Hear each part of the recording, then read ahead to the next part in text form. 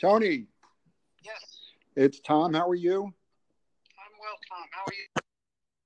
Jerry on the other line here also. Jerry, can you hear Tony and myself? I can hear him. I can hear both of you. Tony, how are you this evening? I'm swell. I'm swell. Thank you both.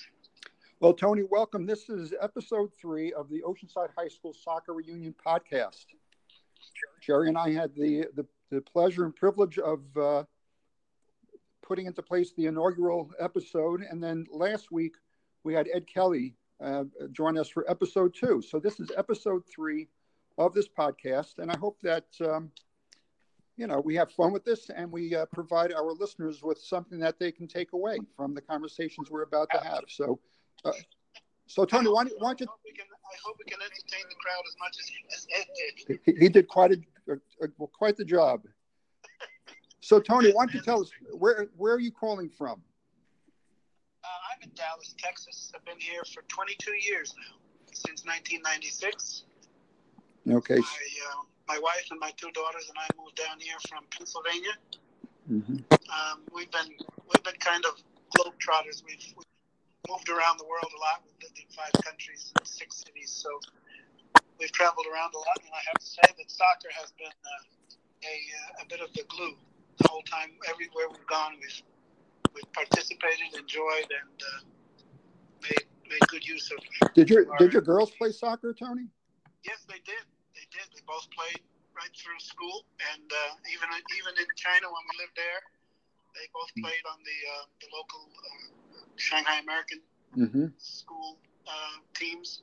So it was a lot of fun all around the world. Well, I can tell already, Tony, from the conversation that we're having, that you feel the same way about soccer that Ed Kelly felt. And I'm going to tell you something that he said. I'm going to quote him.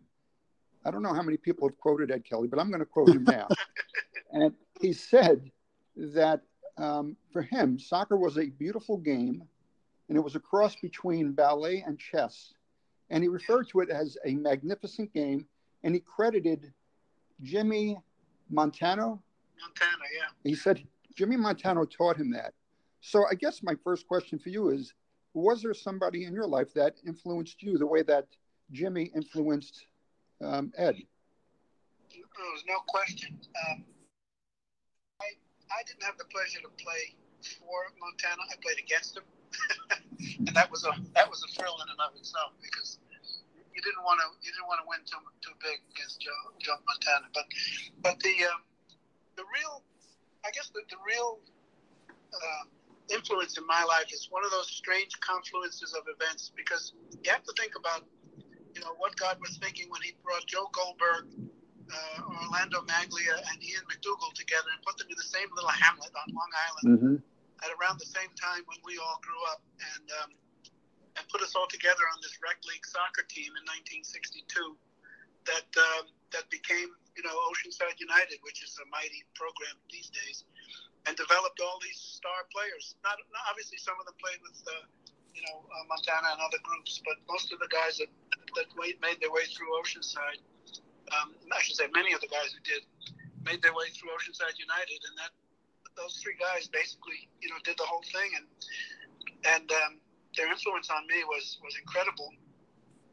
Both Maglia and McDougall played, semi-pro or pro ball in their home countries before they immigrated to the U.S. And Goldberg, I think, was a referee, in Czechoslovakia before he emigrated. And it's just, one of those strange events that we all ended up together. I was not even playing for the first couple of months on the team, and Bobby Ebert and Roddy and Warren Chaplin both, talked me into coming down to one practice one Saturday morning. And that was the beginning of the lifelong relationship with soccer. Tony, I share the perspective that you have of Joe Goldberg. You mentioned Joe. I played Oceanside United soccer also. But for those who are listening who perhaps don't have the insights that we have, what can you share about his commitment to the game? Because soccer was his life. It was his life, and I never saw a more dedicated man. He was in many ways, he was driven. He was a bit nutty at times, he was a madman, but I think that's what it takes sometimes to do the kind of things that he did, basically build this program into this powerhouse that it is today. But he was out there Sunday mornings in the rain and Saturday mornings lining the fields and putting up the nets and checking the flag poles and everything. And he was darting back and forth. I mean, this is a man who he had a career, he had a business, he had a family, but he took care of us and every Saturday and then later on Sundays. He made sure that everything was right the way it should be, and Oceanside United became one of the power teams in the German American League. And how many of those players, I'm sorry to cut you off there, Tony, but how many of the players on Oceanside United went on to play on the Long Island Championship soccer team for Oceanside? Well, you can look at the roster. I mean, as I mentioned, the Kaplans, myself, we had guys, like Neil Wasserman and Kenny McCumsky, who, by the way, this is a sad moment for us. I just learned the news of Kenny's passing. I don't know if everybody's aware of that, but that news just came about and hit us like a ton of bricks last week. Kenny was our mainstay. He was our so-called money goalie. But, we had it wasn't so much the 68 team as it was the later team, 69 and 70, where we a lot of the guys were products of the Oceanside United machinery, and it just became a part of the fabric. Jerry, I think I played briefly for Oceanside United, but I think most of the other guys on the 68 team played for Montano's team. So yes, I think that's true. The Collins boys, Rosenberg. I'm not sure of some of the other guys, but yeah, I mean, later on, people like Steve Helfand and Bobby Ebert, Robert Rosenthal, and a bunch of those guys who played on our teams in 69 and 70, and a lot of the younger kids, guys who were younger than me, all played on Oceanside United. So it was a strong influence and a major factor, because we couldn't play during the school season. We weren't allowed to play outside soccer. Artie wouldn't allow it. So when the school season ended, we picked right up in the German American League with Goldberg and played the next maybe 6 or 7 more months a year, and that was almost year round. Right. Summer league, like Ed was saying and Jerry was saying, that summer league in Point Lookout. And I do remember one game when I was playing on the Montana team. Montana was coaching us, and I don't know who the other team was, but their coach was a belligerent bully, and he started badgering the referee, and Montana tried to step in, and this guy just cold cocked Montana in the nose and broke his nose. It was really frightening. There are a lot of people who are passionate about soccer. I guess that's just another example of their passion coming through. Definitely so. Well, but the Oceanside teams in those days, the guys were just, as Ed mentioned, soccer was king. I mean, none of the other sports. I mean, track and field was always big, and I think that was one of Artie's strengths. Was he picked a lot of guys who were fast. You got guys like the Rosenbergs, you got Ronnie Petraka, you had guys from the track team who played soccer, and this was one of those skill sets that we brought to the field that a lot of other teams didn't have. Tony, you hit the nail on the head as far as I'm concerned, because that was it. I didn't really possess great skill as a soccer player. A true component. I was the same way. I was not a talented ball handler, but I was fast. I could just beat the opponent to the ball, and that was, and that worked. But Jerry, you were going to say something before? No, I was going to say I was short and fast. That was it. I was a little taller and fast, but it worked. You guys like to hear Artie stories. I got one that was that stayed with me through the years. When I was in 9th grade in Merle Avenue, Artie was, he was the gym coach at the junior high. Yeah. But he was the soccer coach at the high school.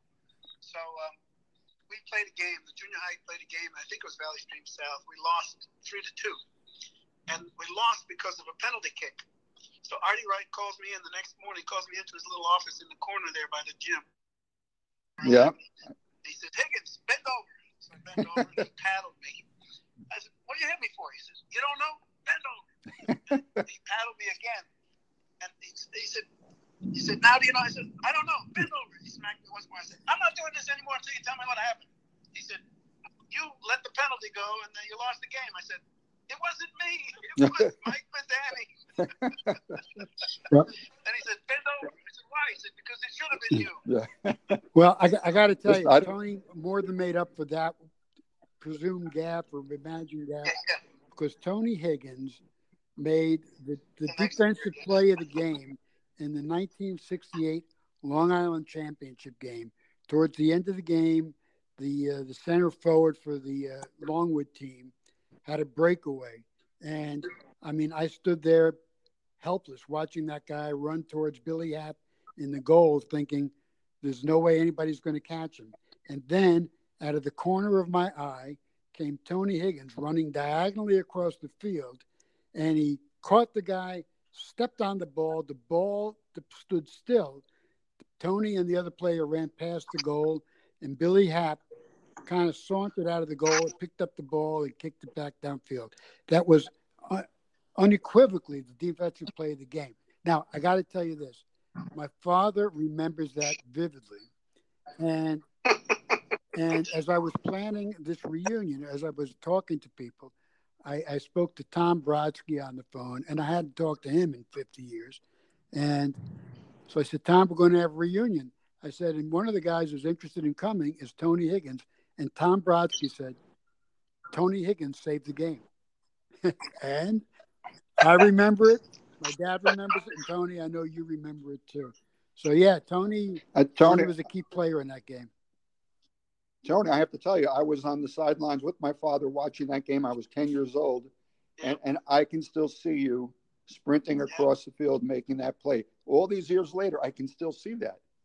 Well, I'll tell you how the game, Ed was saying, it's a beautiful game. It's just instinct, you know. This guy scored, Robinson had scored 31 goals or something. I mean, he was a phenom. And he somehow broke the ball free at midfield and just started off towards the goal, and everybody else was, we were caught up a little bit, and I just had the angle on him. That was all. It was just lucky. And, we both tripped over the ball right at the top of the circle. The ball dribbled in. Billy Happ picks it up like a dolly catcher, picks it up and kicks it out. That was funny that season, too, because Billy Happ had been out with appendicitis. He missed I don't know about half the season, but he missed several games leading up to the playoffs, and then he came back in and solidified the defense. But yeah, that was one play that almost got away from us. Then we turned around right after that, scored. Sal scored the winning goal just within a few minutes. So Tony, over the years, I know that you and Jerry have connected over the years. Are there other players from the team that you've maintained contact with? Well, you know what? Let me interrupt for a minute, Tony, before we get to that part of the question. Yeah, sure. I'm interested to know. Well, I know that you went to Brown and you played soccer in Brown. So let me interrupt and ask you, did Brown, while you were playing there, ever make the NCAA playoffs? Oh, every year. Absolutely. Did your team? Oh, no. It's another school where soccer was king. So by the time I got there, they had a long reputation of soccer success. Of course, Ivy League football being what it is, that wasn't much to worry about either. But the Brown soccer teams were nationally ranked and actually had fallen on a little bit of hard times in the year 71. Fell from first place to fourth place or something that year. So that was freshman year for me. We weren't allowed then to play. Freshmen weren't allowed to play varsity. So we had a great season, freshman season. We moved up to the varsity the next year. And we finished ranked in the 20s the next year, finished second in the league. And then the next 2 years, we won the Ivy League title, finished ranked in the top 5. The junior year, we made it to the national semifinals, which was the Final Four. And I think Andy Rosenberg had been with Cornell the year before that, had been to the Final Four. So there's some very, very good soccer being played in the Ivy League in those days. And we were right in the middle of it. It was great. So did you play against Andy Rosenberg? Yeah. I played against Andy, against Bruce Arena at Cornell. Mm-hmm. I had one of my better games against Cornell up at Cornell my junior year. That was a lot of fun. Those games were Yeah, good. the Kenny McCumsky. Played against Giorgio Maglia at Yale. Played against Andy at Cornell. There might have been some other guys around, but didn't really remember because everybody went all over the place, of course, in college. But there's one thing I remember from the '68 season. By the way, we had a great season. We lost 3 games, believe it or not. I remember. I remember. We didn't lose any game, but we lost 3 games that year to. We lost to Valley Stream South. I have no idea how we lost. You know what? I'll tell you how we lost. I know how we lost. It was a Jewish holiday. And the Rosenbergs didn't play. The Rosenbergs didn't play that game. And I'm sure that there were Jewish players on the Valley Stream team who didn't play, but our Jewish guys were better than their Jewish guys. And we really missed. Yeah, when we lost the players. But that year we also, I remember the one game we beat East Meadow 5-2. And the 2 East Meadow goals were both on penalty kicks. And Artie Wright was livid. When he came after the game, he came in the locker room and he chewed us out. He said, "I don't give up 2 penalty kicks in a season, and you gave up 2 in the same game." He was a character. So you know what? I interrupted by getting you to talk about the guys you played against in college, and I'm not sure I can connect the thread. Where were we before that? But Tom, you read. Well, the question that I asked was, over the years, have you maintained contact with members of? Yeah, well, I've stayed very close with people like Bobby Ebert, Steve Helfand, Warren and Roddy are occasional contacts. We're all email friends. Mm-hmm. I see Johnny Robinson's name all the time. Of course, we unfortunately just recently started to reconnect with Kenny McCumsky, but his passing is just devastating. But we still keep in touch with a lot of the guys, and I think there's still some other. I mean, I've moved away a lot, so it's been a little more difficult for me. But but a lot of the guys do keep in touch, and like you ask somebody here, oh yeah, he's there, or like of course Sal McManno, I hear his name all the time because of Jerry. Right. And Billy Happ, a sad situation, but I heard that Gary's name is coming up, and I heard that.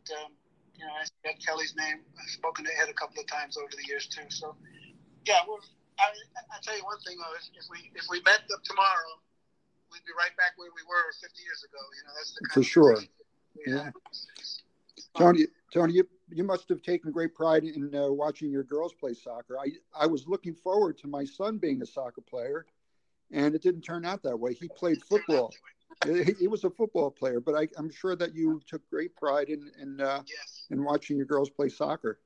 Well, we worked it out. It was funny because where we've lived, I've always either been the coach and when we lived in Japan, they needed a commissioner, and they wanted to get a commissioner who was American because all their other commissioners had always been British or German or something because they knew the game, and they were most of the Americans didn't really understand the game. They hadn't grown up playing it. Mm-hmm. So when we got there, my girls were both going to play in the league that they sponsored, the Tokyo American Club League.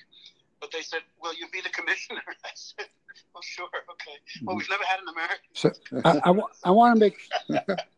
So I had a hard time convincing the Germans and the Brits, that I was worthy of the job because they were looking down their noses at me saying, "What do you know?"